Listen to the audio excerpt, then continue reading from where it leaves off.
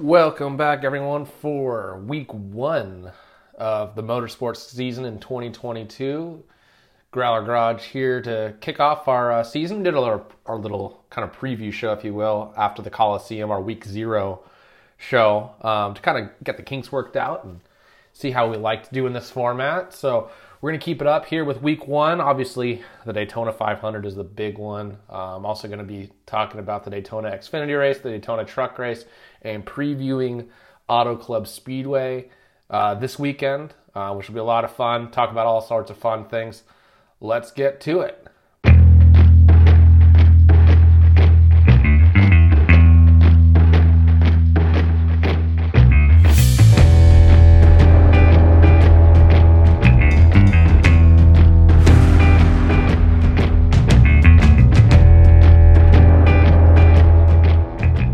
So, of course, the big one this past weekend, the Daytona 500 race that, man, it seemed like the anticipation and the excitement for this race is as big as it's been in years, in probably 10 years, based off of what I saw on TV and on the internet and just from people who were there. I mean, sellout crowd, which is awesome, not only in the grandstands, but I'm told also in the infield and the general admission type stuff also.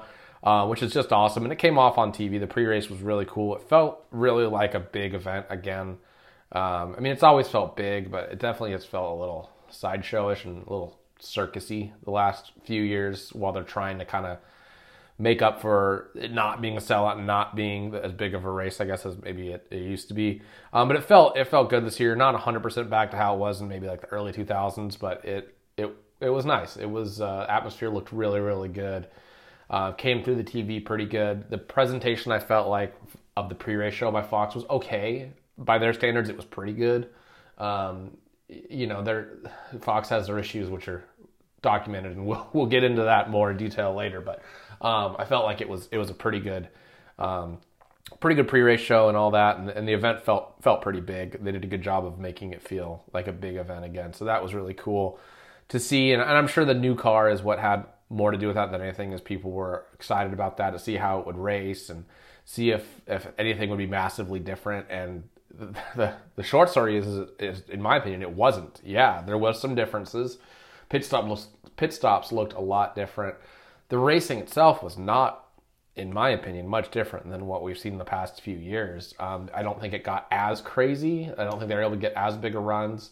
The pushing wasn't as insane because they couldn't push. It seemed like if they got bumpers locked, the car in front got pretty sideways and got out of shape pretty easily, which personally I liked. I liked that if you're going to push somebody, it has pretty big risk involved. And certainly we saw that with some of the, well, really all the wrecks were a result of, well, the six car pushing somebody and turning them sideways. I think nearly every wreck was caused by the same thing. So these guys will kind of get that figured out, and I would expect at Talladega we might see an entirely different race.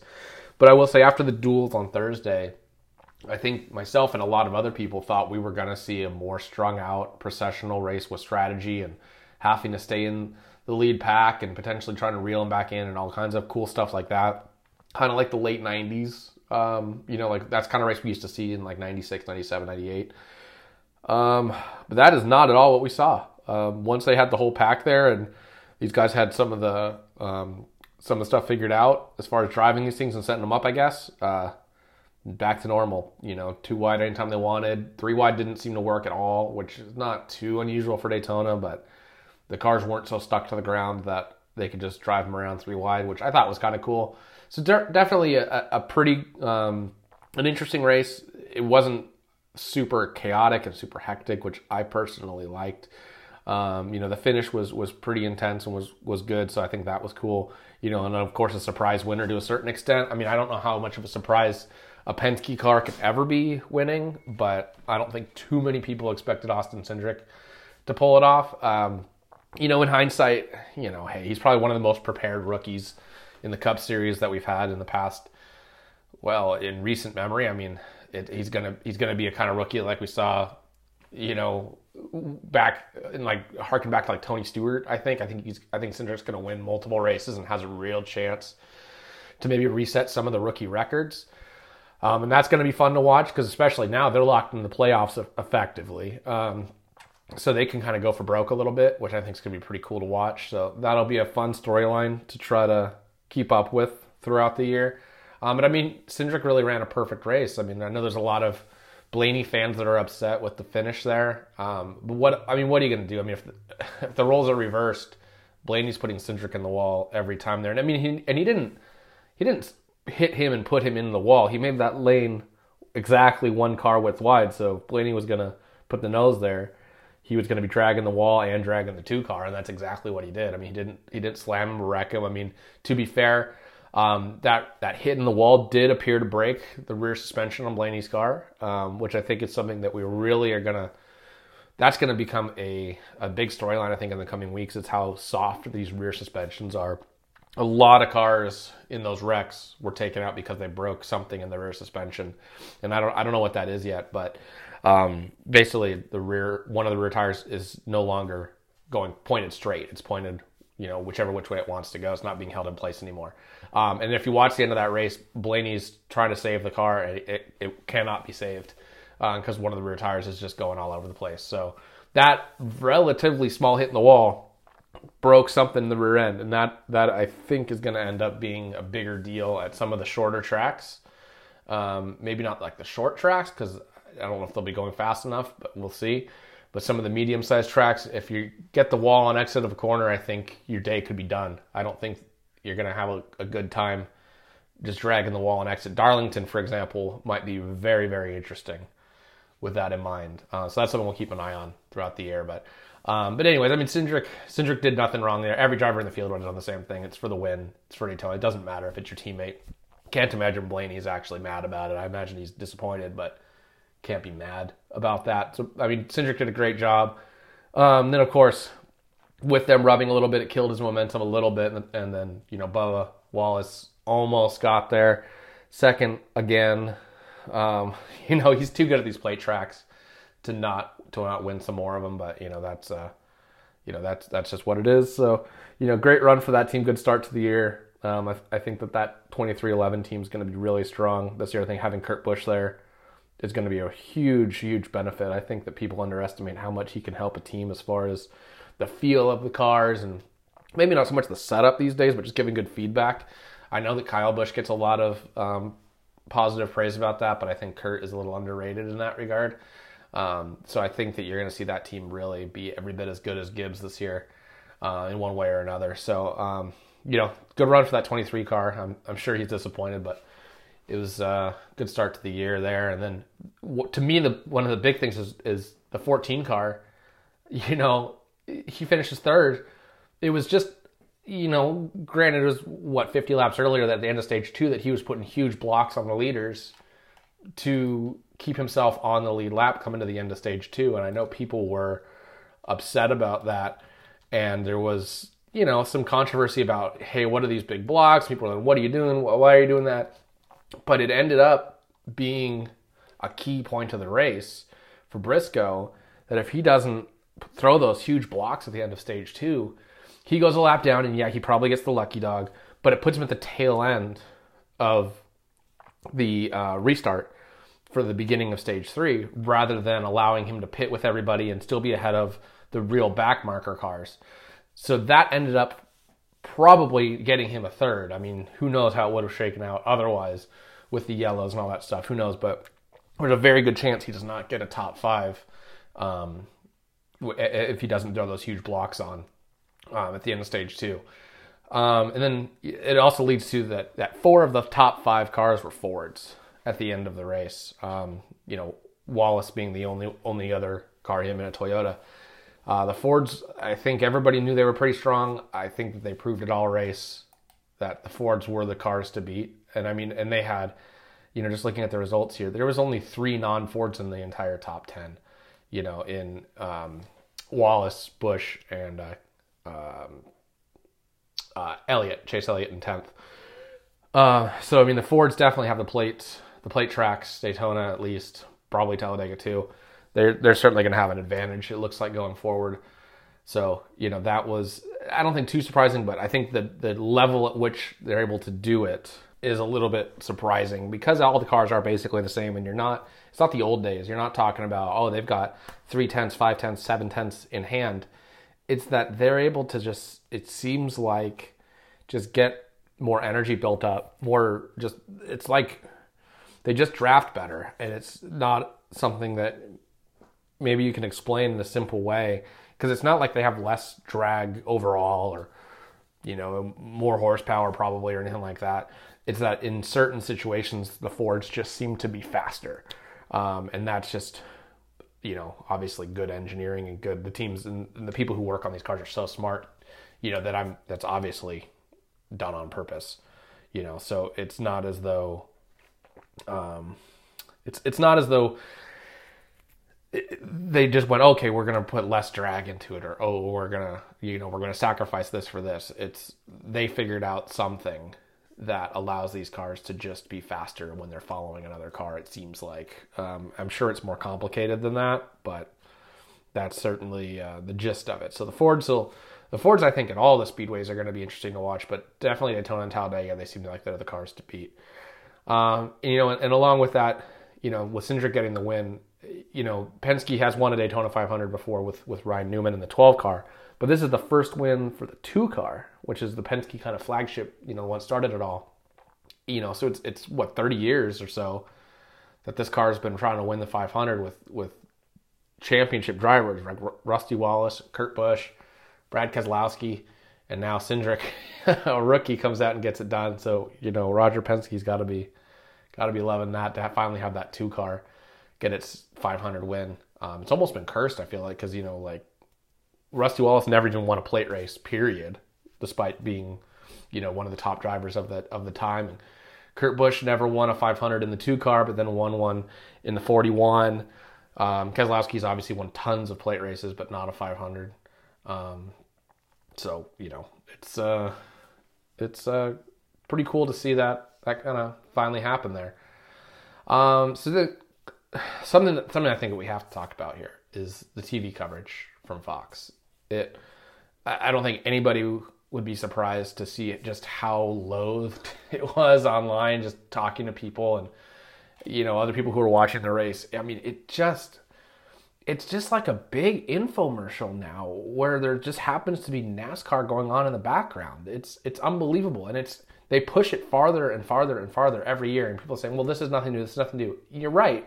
This has been going on for the entirety of Fox's tenure with NASCAR. And as a result, once Fox took it over in 2001, whoever was on the other side of it, whether it be ESPN or NBC or whatever, they followed suit.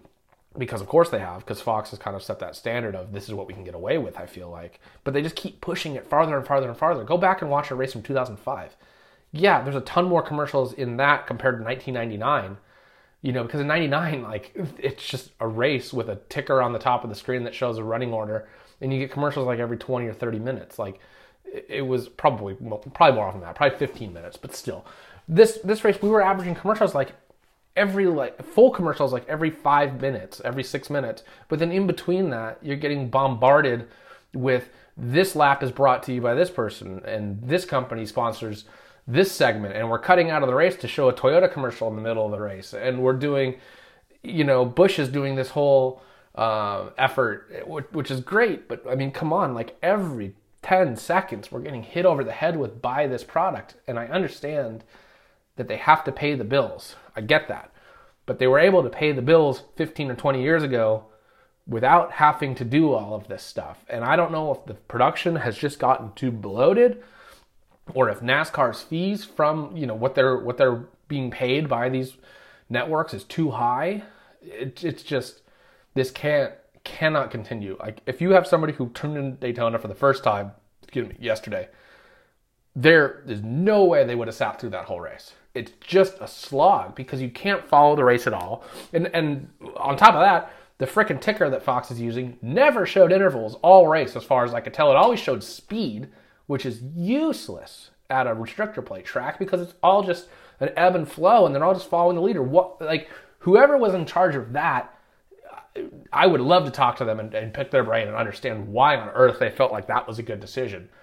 And we never got intervals. So no idea who's a lap down. No idea who's lost the lead pack, who did a group of cars drop off at some point to run slower? I don't know.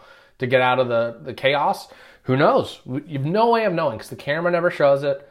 The ticker never shows it. So it's like if your favorite driver is not top 10, you have no idea where they are. You might know they're 20th place. Are they 2 seconds off the lead? Are they 20 seconds off the lead? No idea. They didn't cover anybody who broke. I don't think they ever mentioned what happened to Greg Biffle, which, granted, I know that wasn't a contending car, but he's a popular driver who was coming back after being gone for years. Give us something. They used to put cameras down in the garage area and stick the camera right under the hood of the car and show us what was going on. And we don't get any of that. Like, they'll show a camera behind a pit box. It's not showing you anything. It's just like they're just trying to sell you products constantly, and there just happens to be a race going on in the background. And it's like just a failure of the entire system at this point as far as the TV networks are concerned. I mean, it was just horrible. I mean, that was the worst race broadcast I've ever seen as far as like a professional level sporting event. And I did it at Daytona, which I get it. You know, that's when the most eyeballs are on it. That's when they're trying to make the most money.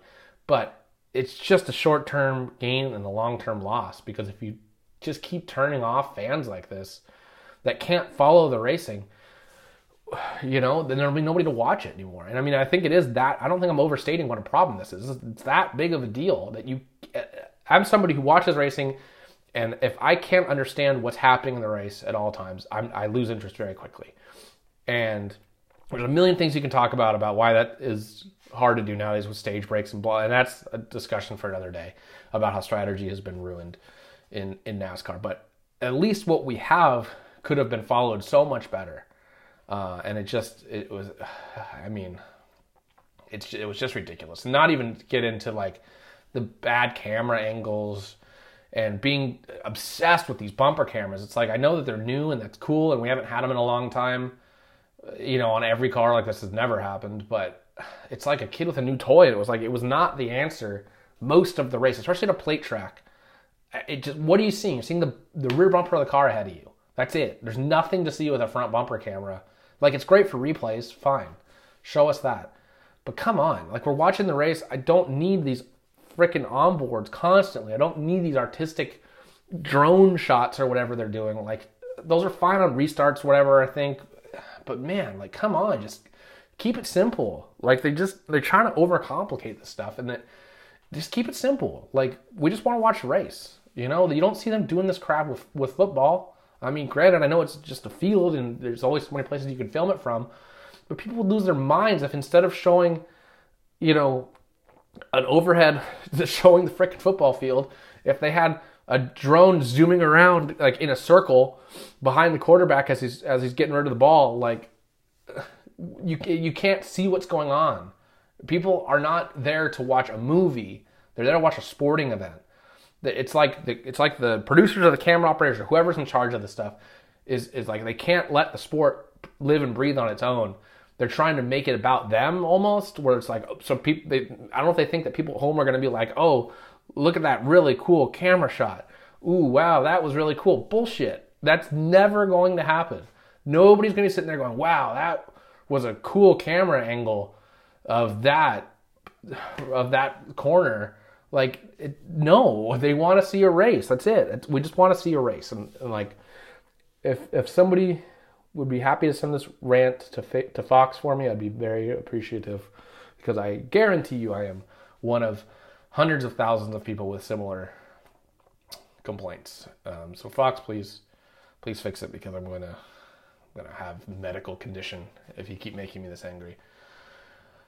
That aside, the Xfinity race on Saturday, that one, I thought it was a pretty good race. That was a very, much more what we're used to. Restrictor plate race, you know, 2 wide, you know, kind of all race. It was a good race, I thought. You know, nothing out of the crazy, nothing out of the ordinary until the end, of course. You know, Austin Hill made just a sweet move on Allmendinger at the end. Just crossed him over, and not a lot Allmendinger could do there because of the run that Hill had, but man, that was still a really, really sweet fake out, and did it obviously just in time as there's the huge wreck behind him, and Mike Snyder, car catches air and goes into the catch fence, which is a wreck we've unfortunately seen similar several times now. It was a truck race a couple years ago where something similar happened. He didn't get into the fence as hard as Snyder did, but it is kind of a miracle that doesn't happen more often. And we got lucky on this one that it happened on the backstretch. Granted, the front stretch is shaped different, so it's not like you'd have the same exact type of wreck. You'd have a Larson wreck like we had in the Xfinity race several years ago, which is another one where dodged a big bullet. And it's kind of crazy these days when you see that wreck in a stock car. Yeah, there's a little bit of you that's like, oh, is the driver okay? But he is, which is crazy to say because there's going to be a day where he's not, in all honesty. But you just kind of take it for granted, and you go and you look at the car. The engine and transmission was ripped clean out of the car, like completely out. The rear clip is missing from. What I mean by rear clip is like the whole rear of the car, the frame and everything. And the amount of impact and the amount of energy it takes to do that is just unreal. Like it just looks like one thing on TV, and then you sit and you think about it for a second, and you go, man, that's an enormous amount of energy. And yeah, the parts coming off dissipates it, but man, it's just wild that the driver just gets out 30 seconds later, and he's probably really sore today, I would guess. But but it's the safety of the fans and the people watching the race. That's really the biggest thing. Is NASCAR's done a really good job of keeping the driver safe, but for lack of a better way to put this, driver safety is secondary to spectator safety to me, because the drivers obviously know what they're getting themselves into, and nobody wants to see anybody get hurt or worse. But if they do, they knew that was a possibility when they strapped into the car. The fans are there to watch a race, and it's families and it's all this stuff, and it's just it doesn't take a lot. If a bolt comes out of this car at 190 miles an hour and flies into the stands, that's a bullet, effectively. So, it's just, I don't know what the answer is. The catch fence discussion has been a discussion for so long now, but it just feels like nobody's really taking it seriously, I think. And every series has dodged a lot of bullets, and in some cases they didn't dodge the bullet. In the 90s, people were killed by debris going in the grandstands, and if that happened today, it's going to be a much bigger problem, which is, I don't know why it wasn't a bigger problem back then. I know that they did things that made the catch fences taller and stronger and all this stuff, but they're just all the good work they did with the safer barriers, and the Indy did over there, and that NASCAR has done with the last couple generations of cars, and the new Indy car, it's not new anymore, but the current Indy car is very safe as well compared to the old one. And the Formula One cars are obviously very safe, and they've all done all these great things. There just has to be a solution to these catch fences, and I don't know what it is, because I'm not that guy that's that smart and can engineer this stuff, but it just feels like because it's not,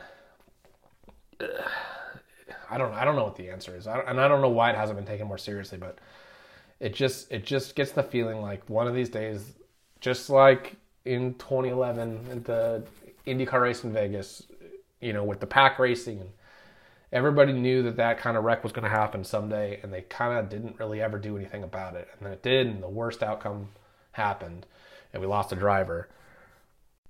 And you just kind of get the feeling like they're not going to take this catch fence situation seriously until something happens in NASCAR or to a fan, God forbid, or something, because the catch fences have maimed drivers and injured drivers and killed drivers over the years, and fans too. I can't think of one recently, but it just feels like we know the catch fence is a problem. Everybody knows the catch fence is a problem. It's not as safe as everything else that they've done the last 2 decades. The walls, the cars, all this great stuff they've done. All the series, they all deserve so much credit for everything that they've done. And then you've still got these catch fences that are just a tragedy waiting to happen. And, we've dodged so many bullets over the years, and it's going to happen at some point unless they do something, because the cars get airborne, whether it's a Cup car or Xfinity car or any sort of NASCAR or IndyCar, or heck, even a Formula One car. I mean, we've seen it in the past with those. It's just, the fans can't be expected to know the risk that can happen. Everybody says, oh, on the back of your ticket it says, oh, you're accepting all risk, and this stuff can happen. Yeah, okay. What that is for if you're at a track and some dude in front of you spills his cooler and you slip on the ice and fall down and break your arm. The track is not liable for that. That's what that waiver is for. And they might try to tell you, yeah, if a car goes in the freaking grandstands, we're not liable for that. Well, you know what? They are. They are the sanctioning body. There is liability to go around if that ever, again, God forbid, if that ever happened. And because it's happened so many times and there's been no real effort to make it not happen. Because you have to remember that if they'd ever got to that point where there was ever a lawsuit about this or anything, the courts are not racing experts. They're not racing fans. NASCAR's not going to be able to say, oh, well, we made the restrictor plates a 64th of an inch smaller and slowed the cars down 4 miles an hour. And, that should get it below takeoff speed and that kind of stuff. The judge or jury or whoever's going to sit there and go, they're still going 192 miles an hour or whatever it is. And another car hits it or whatever. They're not looking at it from a racing standpoint. They're looking at it from a real world standpoint, so we can't keep putting cars in the catch fence. That's what I'm trying to say here. And if you're okay with cars flying, you have to either change the catch fence so that parts cannot in any kind of reasonable way get through it. I mean, we've seen enough times where we know the cars can't get through the catch fence. Well, okay, they could, I'm sure. They're not likely to get through the catch fence, but parts do. Every time there's a wreck like this, parts get through it, whether it's a wheel and tire, like in Kyle Larson's wreck, which was an absolute miracle that it didn't kill someone, and I know it injured some people, or in this one on Saturday, it put pieces of suspension in the front of a motorhome. Again, you just cannot have this keep happening. And I know it happens like once every 3 or 4 years. It's not like it happens every week. But that's a lot. That once every 3 or 4 years, that is a lot. That's often for this kind of thing to happen. So I mean, I don't want to make this whole thing just kind of a downer, but I mean, I just feel like I feel like I'm screaming in the void sometimes that maybe some of this effort in making the cars safer should be making the tracks safer instead. And nothing's ever safe enough, but maybe it's time to say, okay, the cars are working for what they are for right now. Let's take a couple years and work on the racetracks, because the fan safety is paramount, and it's more important than the driver safety. And it sounds so weird and so bad to say that, but it's true. The drivers must already feel very, very safe in those cars. And they got to keep working on it, of course, but I just feel like if you're at a restrictor plate race for NASCAR or an oval race for IndyCar, you cannot sit in the bottom 20 rows, in my opinion. It's just too much of a risk. And I know it's 1 in a million in all likelihood, but it's just like you wouldn't walk outside in a lightning storm, even if it's very low risk. In reality, it just can't do it. So, that's kind of all I'll say. I spent too much time on that already, but, they got to do something. So anyways, the truck race was on Friday. That one, they have the new bodies on these cars, the new front ends at least. They're kind of more blunt, more square. I expected them to be real slingshotty and real back to how the trucks used to be. And it really wasn't. I thought it was a pretty tame race on Friday. It was fine. It wasn't a bad race. It was just very kind of nothing, not the craziness you normally get from the trucks. And I don't know if that's just the truck quality maybe is a little bit lesser as far as the number of really good teams or experienced drivers or what, because that really felt more like an ARCA race from 10 years ago. Whereas this year's ARCA race was just one of the worst races I've ever seen from a entertainment standpoint. I think it's because there's just no experience in these drivers. It just seemed, for whatever reason, the ARCA race was just a whole bunch of people that nobody's ever heard of, which is not, that's what ARCA's for. I'm not knocking that. They got to learn somewhere. But it used to be we'd have this mix of experienced drivers who were kind of ARCA lifers or whatever. And I'm sure there's still somebody there, so I apologize to them for not knowing who they are. it's just I don't know. The truck race was okay. The ARCA race was horrendously boring. Just nothing to it at all. The truck race, it might have had a pretty good finish. I think they were brewing up for a pretty good finish there, and then the two yellows at the end really just ruined it. Zayden Smith did a great job to be ahead when the white flag was out, or on the white flag lap. Because they had that yellow in that end of the race. And you just have to know that, especially in a truck race. Like, you got to be leading at the white because they're going to wreck at some point probably. And like I said, it might have been a good finish, but I mean, it wasn't. But whatever, it was fine. There's just not much talked about in that race. So looking forward to this weekend. Finally back to Auto Club Speedway, the 2-mile track. For those folks who don't know, there was talk of it becoming a half-mile short track. They're still saying that that's a possibility. I'm of the opinion that plan is dead. I don't believe it's happening. I think maybe there's a small chance, but I don't see it. I think that idea has come and gone, and the window for that has come and gone. And this is going to remain a 2-mile track, which for me personally, I am certainly hoping that that's the case. I love short track racing, but it's I like it better as a 2-mile track because maybe we can get IndyCar back someday, and I like having a big, fast speedway to go watch races at if I want to go see short track racing. If they keep doing the Coliseum, I'll be there every year for that because that was awesome. Or I can go to Irwindale on a Saturday night, make a little drive, go to Phoenix. It's not really a short track, but it gives a little bit of a short track feel. So I like the mixture of the way the tracks are laid out here in kind of the Southwest or just the West Coast right now. Where you can drive to Sonoma if you want to see a road course, drive to Phoenix if you want a smaller intermediate, go to Auto Club if you want to see a big one, and then if the Coliseum sticks around, you get a short track. I mean, any kind of race you want to see in NASCAR is a possibility in the Southwest region right now, so that's pretty cool. So I'd love to see it stay the 2-mile track, and I think it will. But there's going to be, this will be the third race in these new cars, counting the Clash. So it'll be the first time on an intermediate track, so not Coliseum was on a short track. Daytona is obviously a super speedway. So now we get to see what they do when there is cornering that involves downforce, if you will. Daytona is not a handling track. The Clash is too small of a track to have a huge impact on aerodynamics. So this is going to be a really good test to see how do these cars actually drive. Like this is a big one for NASCAR because this car has been promoted for years now as something that's going to allow the cars to drive much closer together, not get this big aero push when they get behind somebody, be maneuverable, all these different things to allow them to race closer together and not get this strung out. Races where you can't pass the car in front of you, even if you're much faster. So that's going to be the trick this year. We're going to see, or this weekend, I should say. It's going to be really interesting. I'll be there this weekend, so I'll be able to report back kind of how it looked in person, which will be fun. Which I'll talk about next, a week from today, on Monday.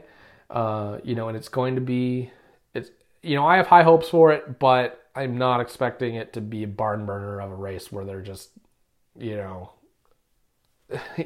think it will be an okay race, but I'm just hoping there's some intrigue and I hope the cars look fast. I know they gave them some power back at the last few tests of the year, so I'm hoping that they are quick and still kind of awe-inspiring when you see them. So that it'll be fun. We'll see. Giving them a chance, and we'll see how they do. Nothing really say till we see it, I suppose. We saw it last weekend with the duels. We thought after the duels the race was going to go one way, and then the main race started and it went a totally different way. We could see something similar here because they've never had this many cars on track at once at a intermediate track. So I don't think anybody really knows what to expect. So I'm excited. We'll see. Be there Sunday, like I said. I'll be having fun with it. And I'm curious to see how big the crowd is going to be out there because obviously Daytona was a sellout. Auto Club hasn't been a sellout in probably 20 years, so I'm not expecting that, and I know it won't be because I only just bought my tickets last week, and there was still a lot available. So we'll see how that ends up filling out. I have hopes for it because I think there is still some hope or still some concern with folks that it's going to become a short track. So I think some folks do want to see one more race at the 2 mile track before it potentially goes away, even though, like I said, I don't think it is going away. There is still a chance. So I'm hoping that the crowd will be big because of that. I think there's a good chance we're going to get an announcement this weekend of what they're going to do, either saying, hey, the short track's happening. We're here come the Bulldozers Sunday night. They might do that. I don't expect it, but they might also say, hey, 2 miles here to stay. I think we're going to get some news this weekend, one way or another. And I hope the crowd is there for it. I hope the crowd's good. Because I think it's going to be an interesting race. Like I said, I don't know if it's going to be real crazy or really exciting or anything, but I think for folks who just like racing and like seeing how races develop and unfold, I think it should be a good one. And this is the first race. It went 2 years without running at Auto Club, so the track's just been sitting since 2019 as far as the oval is concerned. I mean, certainly there's been road racing stuff there, track days and that kind of stuff. There has been some work on the back straightaway, which also is what leads me to believe that the short track's not happening because they smoothed out the back straightaway a couple weeks ago. It had gotten very, very bumpy, and over the last couple of years, I think it has only gotten worse. So I still don't expect it to be all that smooth, but I don't think they would have put that money into it if the short track was still happening, unless the track was so bad that they couldn't run cars on it. That'll be interesting to see. Has the track changed any? Is there any rubber at all? Like, how long is it going to take the track to rubber in this weekend? Are they going to? Is everybody going to be running a lot of laps in practice to kind of try to cover it? What will we see? And that'll be interesting to see what happens there. And will this will be the biggest side loads I think they've put on these new single lug wheels, and I don't expect the wheels to really have an issue. But last weekend we saw a couple of wheels either come off the car or we saw a wheel break, and the TV coverage didn't expand on what was happening there, why that happened. But it's not inconceivable that there are situations where if the cars are being pushed harder to their limits, that we might have seen more issues, along with, there's a lot of new parts here that Daytona is one thing, but a track where you have to lift and you're maybe sliding the car a little bit and this, that, and the other thing, just overall putting more stress on the suspension and the wheels and the tires of the cars. How will they do? How's tire wear going to be? These are new size tires. Is that going to change? They don't have inner liners anymore. Not that impacts tire wear, but I mean, if you blow a tire now, limping it around to the pits we saw last weekend is almost impossible. So it's there's a lot still to be answered about this new car, which I think makes it all the more interesting. And to me, if the cars can be more fragile than what we've seen the last few years from a mechanical standpoint, I think that's a good thing, to get these drivers to have to take care of the equipment a little bit, because it's just the cars have become indestructible the last, 15 years. You never see engine failures anymore. You never see parts failures anymore. And that's just, teams are so good and have it all figured out. So now, are we going to potentially see drivers have to make sure their car makes it to the end? That's a lost art. That would be cool, I think.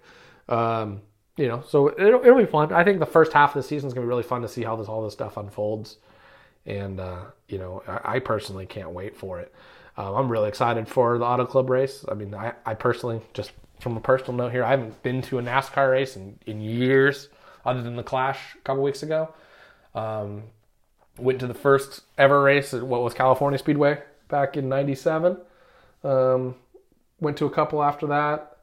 Found myself there, here or there. Somebody has an extra ticket, that kind of stuff. But I haven't bought, other than the Clash, I have not bought a NASCAR ticket, since 1997. Yeah, that's the last time that I paid for a NASCAR ticket. So, like I said, other than the Clash, which I guess counts, but maybe not. So anyway, that's going to be really fun. So tune back in here Monday. We're going to keep doing this every week. We got, right now, like I said, it's just NASCAR, but that's quickly going to change. As more series get started up. I'm really excited for the IndyCar season this year. In fact, that starts up this weekend. So next Monday we'll have a chance to talk about, not only the Auto Club race, but also IndyCar at St. Petersburg which will be really cool. Excited to see that. IndyCar racing has been awesome the last few years, specifically, so that'll be cool. And then, gosh, just a couple weeks after that, Texas, they're running much earlier in the season than normal, so we'll have more than just NASCAR to talk about here very soon. Once Formula One gets rolling, we'll talk about that. It's gonna be fun. Definitely find us on Instagram at Growler Garage. We don't really use our Twitter, but you can find me on there if you want to talk to me for some reason. It's my my Twitter handle is Heckcat with 2 Ks, HEKKCAT. And then of course on YouTube. These shows don't get put up on YouTube because it would just be me in my pajamas sitting in front of a computer. So that's not very interesting. But we do have other shows on YouTube, our specials, and then our normal podcasts, which are coming back here very shortly. I promise you guys we're working on that. I know that's what our most popular thing is our normal kind of hour-long podcasts. We're working on getting those rolling again. That takes a lot more work than these do. Lighting and cameras and guests and all sorts of stuff. A lot more goes into that than you might think. Maybe we'll do a behind-the-scenes something on that. But anyways, Growler Garage OC on Instagram is the best place for us. That has a link to our YouTube, which is youtube.com/Growler Garage. And we will see you back here again on Monday for review of round 2 of the NASCAR season at Auto Club and round 1 of the IndyCar season at St. Petersburg. Thanks for tuning in, and we will see you next week.